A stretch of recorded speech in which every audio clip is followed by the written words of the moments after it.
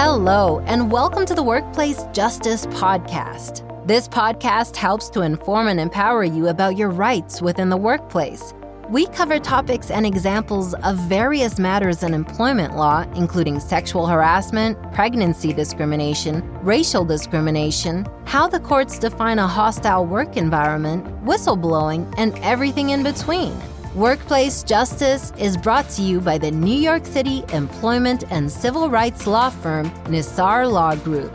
Here are your hosts, Mahir Nassar, Casey Wolnowski, and Jeffrey Rosenberg. Welcome to the Workplace Justice Podcast. My name is Mahir Nassar, and I am joined with Casey Wolnowski and Jeffrey Rosenberg. Today, we're going to be talking about negotiating your severance.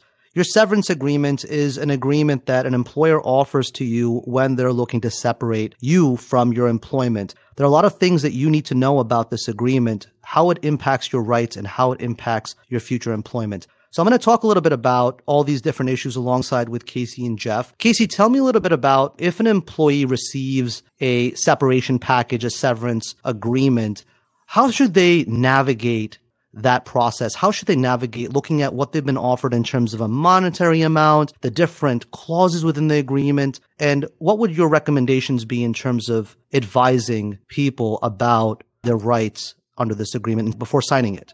So there's a few things I would say is, number one is anytime anybody receives any kind of severance agreement, it's usually part and parcel of somebody having lost their job, which I know is always a very difficult thing. And there's always a point of unknowing what is going to happen next with one's family, with one's career, where they're going to get money. And I know that a lot of times people are very concerned because now you have job loss, you have a document which was thrown before you, which you have to kind of figure out, well, what do I do? Do I hire an attorney? Do I do this myself? Do I talk to friends? There's a lot of terms and conditions in here that I have to kind of look over. And I know that it's always a very difficult position so people are in. There's two things I think that people need to really focus on, and we can get into the details in a little bit here, but the number one aspect is going to be the monetary component, right? How much money is it that they are offering you for what is, you can call it a severance agreement or a separation agreement. Sometimes they'll call it a termination agreement or even a settlement agreement. Whatever it's called, it's basically the same thing. And you're looking at how much money are they providing you.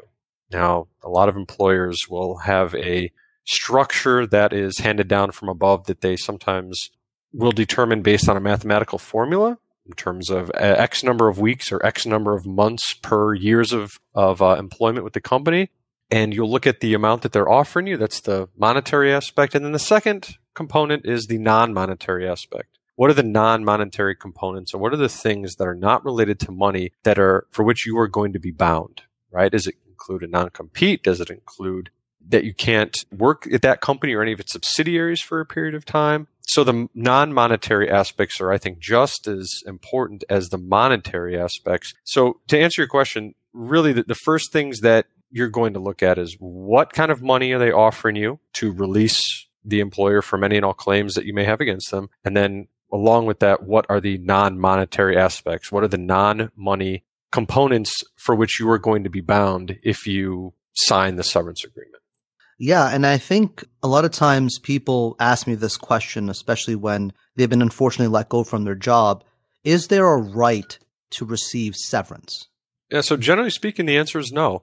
Save for some sort of contract or agreement otherwise. Let's say you're a member of a union, and I don't want to dive into questions involving union matters and collective bargaining agreements, but absent some kind of agreement that states upon termination of employment, you will be entitled to X amount of money, the general answer is no. An employer is not obliged to offer you any kind of severance payment whatsoever if you are terminated from your position. The way I like to think about it is it's nothing more than a bargained for contract between two parties. And the employer is saying, basically the employer's main objective is to get the employee to waive all of their legal rights and to release the employer from all potential legal claims that employee might have. So that's usually, in addition to maybe a non-compete or something like that, that's usually the main consideration, the main motivation for an employer or a company to want an employee to sign an agreement. The question is, what's that worth? And if the employee is going to waive their legal rights, what's that worth to them? And how much are they willing to accept in exchange for that waiver? So it has to be mutually agreed upon between those two parties. And if one party doesn't agree to that, as Casey said, there's no requirement that contract be entered into. So yeah, Jeff, you brought up a great topic. I mean, specifically within the severance, there's obviously a number of provisions that release an employer from situations involving employment-related issues that an employee may have. So for instance, if there are certain legal claims that may exist, such as unlawful discrimination or unlawful retaliation, or other aspects that may come into a contractual aspect within an agreement between the employer and the employee. In that instance, in your opinion, what should an employee do if they're offered a severance in terms of understanding the value of what they're being offered? If they're being offered a certain sum of money and they have certain concerns about the nature of the separation, what should they do about understanding these specific releases that they're essentially entering into as a part of this separation? The first thing they should do is contact an attorney. Like we were just saying, there's no requirement that you're offered a severance to waive your legal rights. The largest and strongest piece of leverage that clients have is the threat of potential lawsuit, of a potential litigation that can be filed against the company. So if the employee was, let's say, sexually harassed, or after consulting with an attorney, we believe that there's something suspicious about the termination, and it looks more likely than not that the employee was terminated due to protected traits such as their race or their age or their gender, we can use that as leverage to demand more money. So while the company might only be offering $10,000 for this employee to waive their legal rights and to release them from any of the legal claims that the employee might have, if the employee is ultimately, or we believe that the employee can ultimately collect, let's say, $150,000 due to pervasive sexual harassment that that employee was subjected to,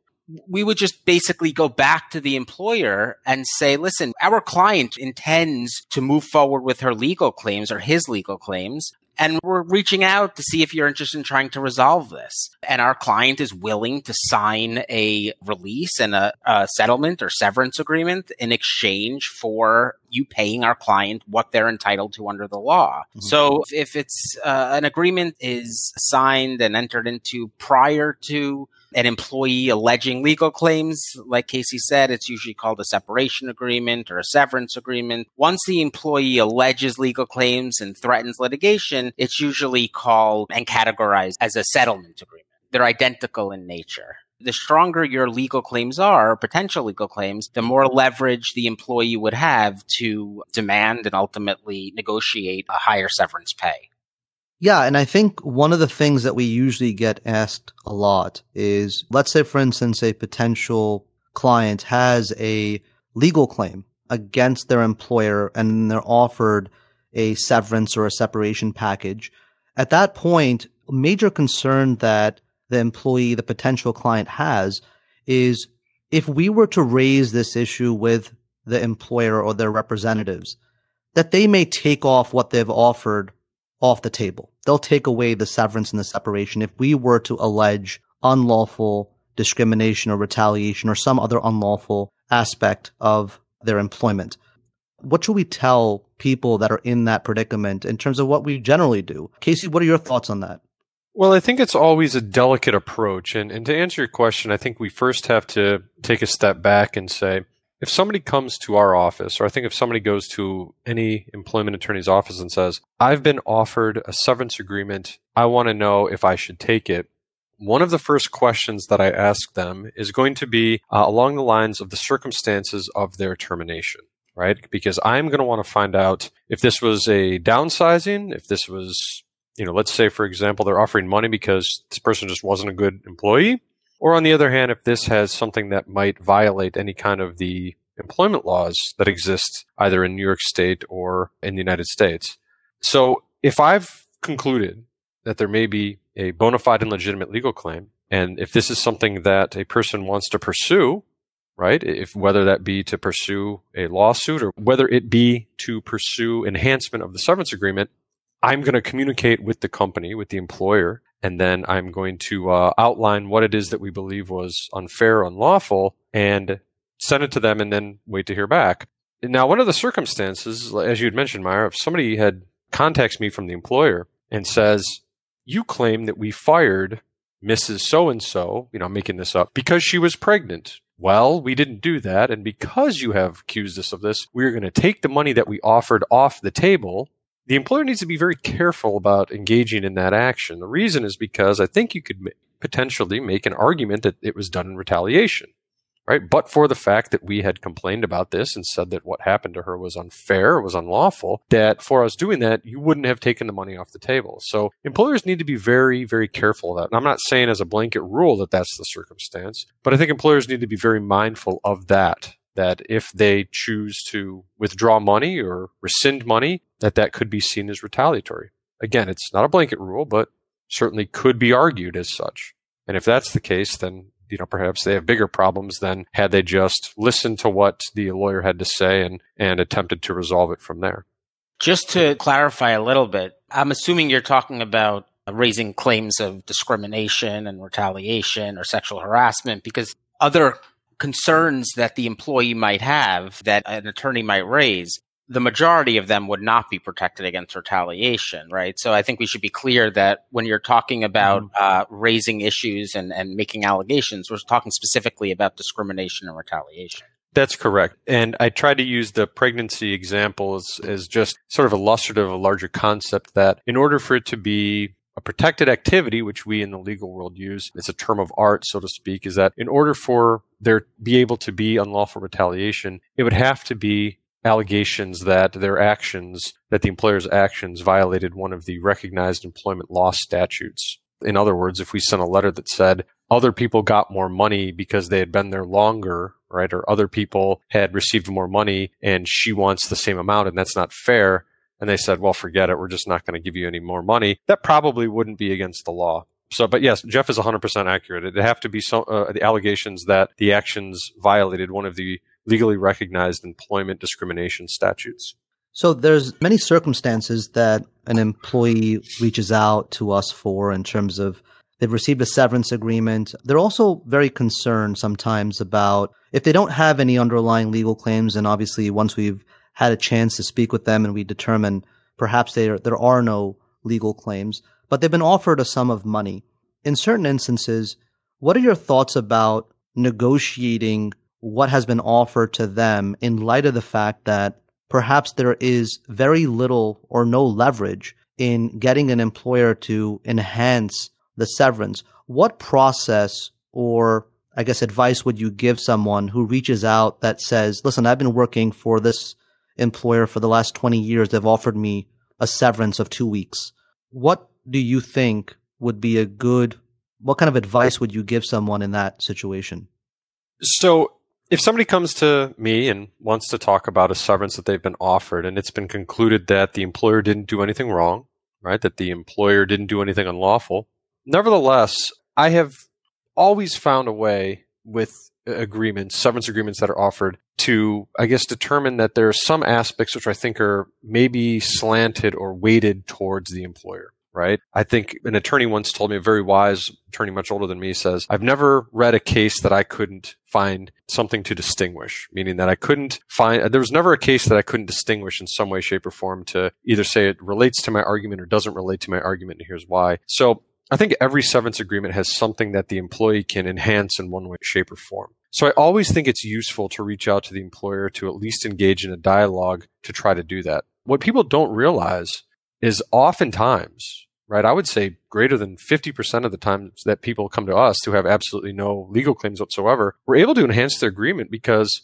the employer kind of anticipates that a severance agreement that is given, that the employee is going to come back and say, I want more. So they kind of build into it and they say, well, we know that they're going to come back asking for more. So if we figure that the maximum we're going to pay them is, let's say, 4 weeks of severance. If we offer them 2 weeks and they come back and they say, I want more, okay, we'll give them the 4 weeks we were going to offer them originally. They feel better.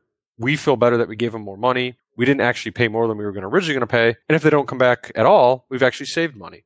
Also, you'd be surprised at how many times and how many industries that they are willing to enhance severance agreements significantly. And a lot of times they're willing to enhance non-monetary components of it as well. We've had a lot of clients who've come to us who have said this non-compete, which I entered into and which I know exists, is actually not fair. I don't like it. I'm trying to get into the job. And the non-compete that I signed when I started working there, let's say 5 years ago, now is going to bar me from working in the industry for 6 months or 1 year. A lot of times we're able to go back to them and say, this is going to be overly restrictive. We talk to the employer and say, this is overly restrictive. We're going to challenge this. We're going to consider pursuing this in court to try to get a declaratory judgment. Basically, the court gives a directive that says that this is not enforceable.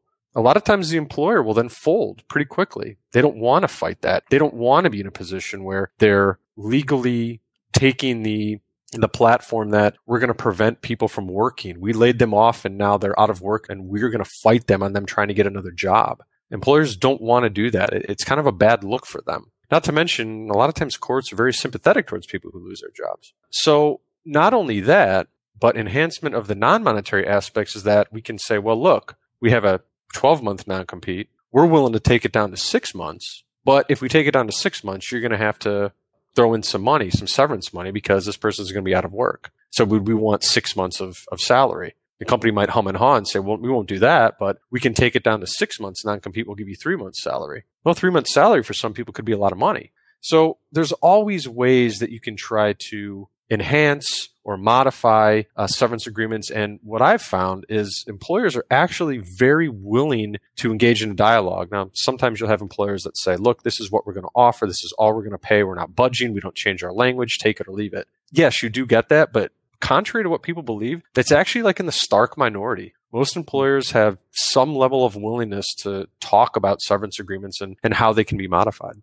I think another concern that just popped into my head were references, letters of recommendation, and how the termination and the end of this job is going to affect their ability to get a new job and a job in the future. And usually the language of those references in terms of whether it's a positive reference or a neutral reference will all be agreed upon and laid out within the severance agreement. So it provides a lot of peace of mind to employees who are nervous and have hesitation about giving future employer the contact info of their former employer because they're very nervous about what that former employer is going to say. So it provides a lot of peace of mind when you know exactly what the employer is going to say in response to a potential employment inquiry.